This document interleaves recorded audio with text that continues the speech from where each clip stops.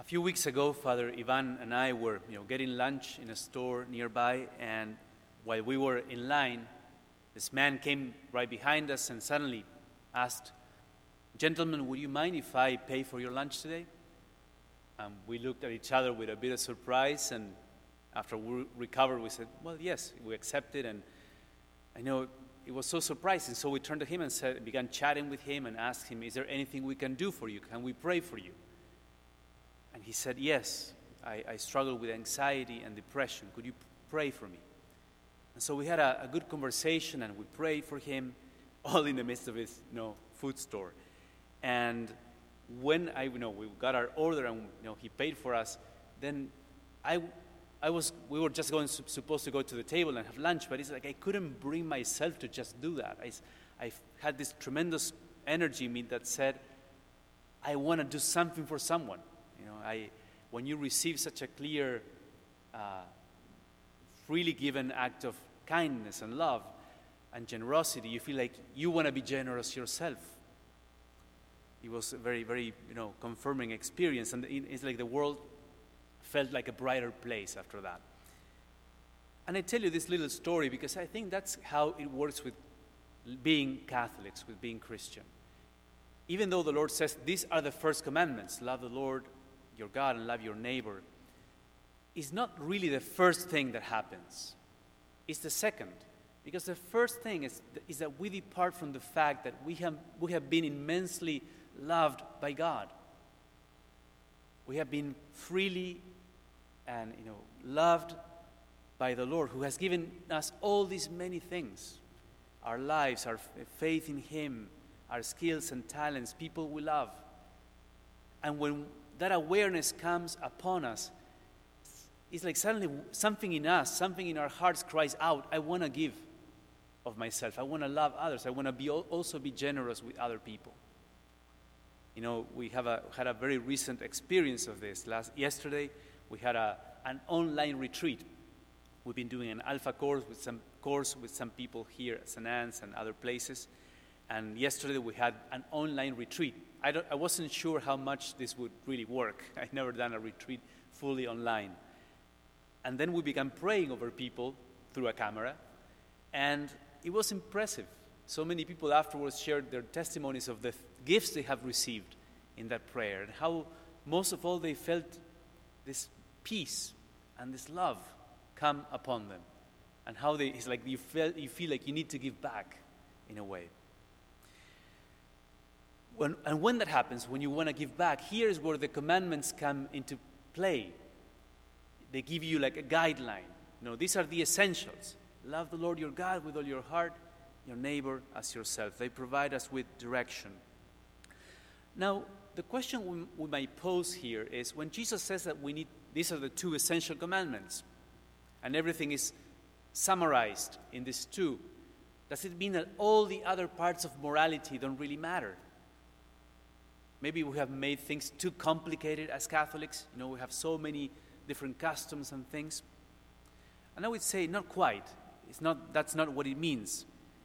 It means that all the other parts of moral life have their justification around love. They are important because they lead us to love. They allow us to love. For example, I strive to overcome laziness.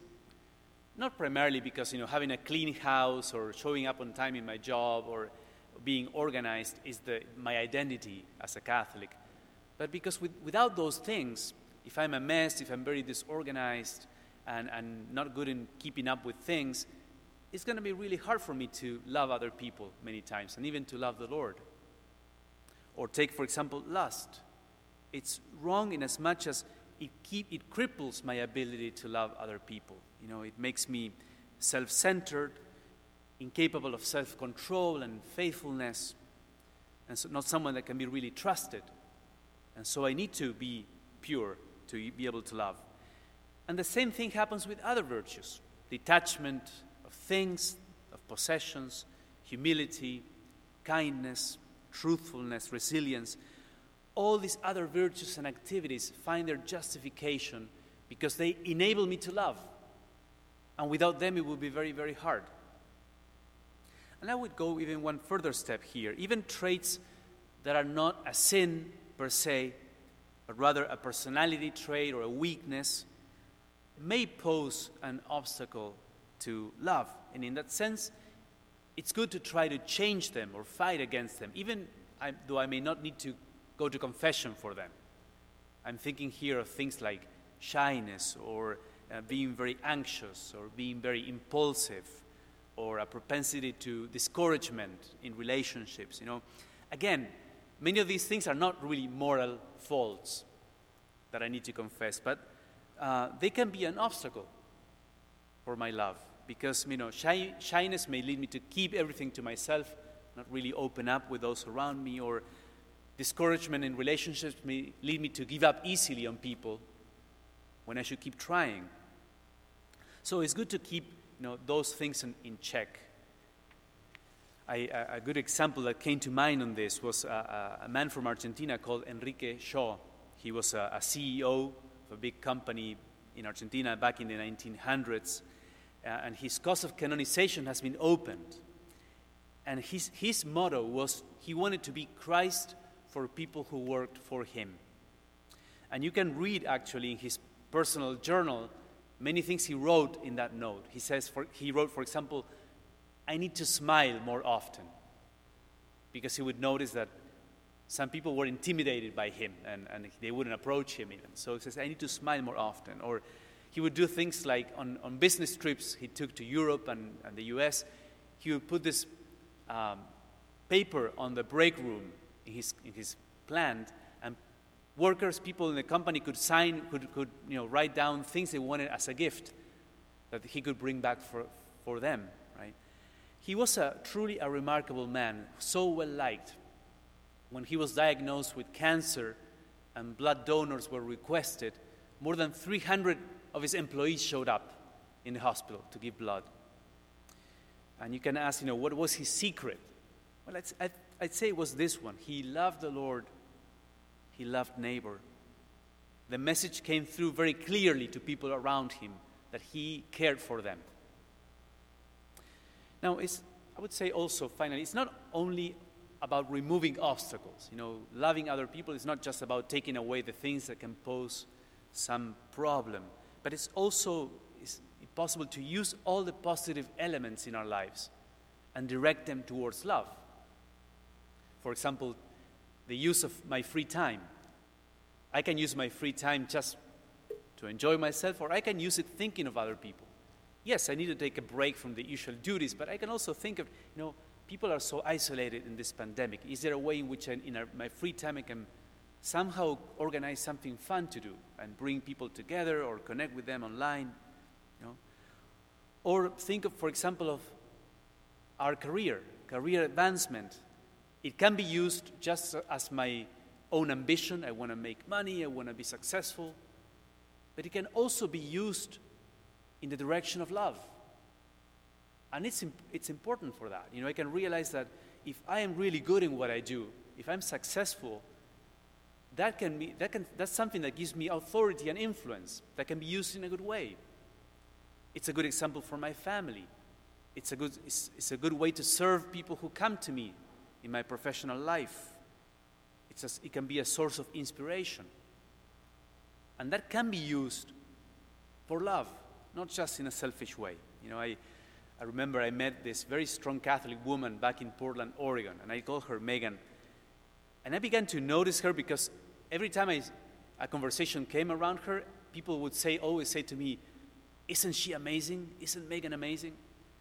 And I was a bit surprised because she's not like someone who has all these professional awards. She's a nurse and a teacher in the university. But I think it's something about the joy and the love she radiates. She's very, a woman of great faith. And she would use all her skills and her ability as a nurse to really care for people and to be a good teacher, to inspire. And I think that was her secret. She's one of those rare individuals who have turned their careers into a vehicle to love the Lord and love other people.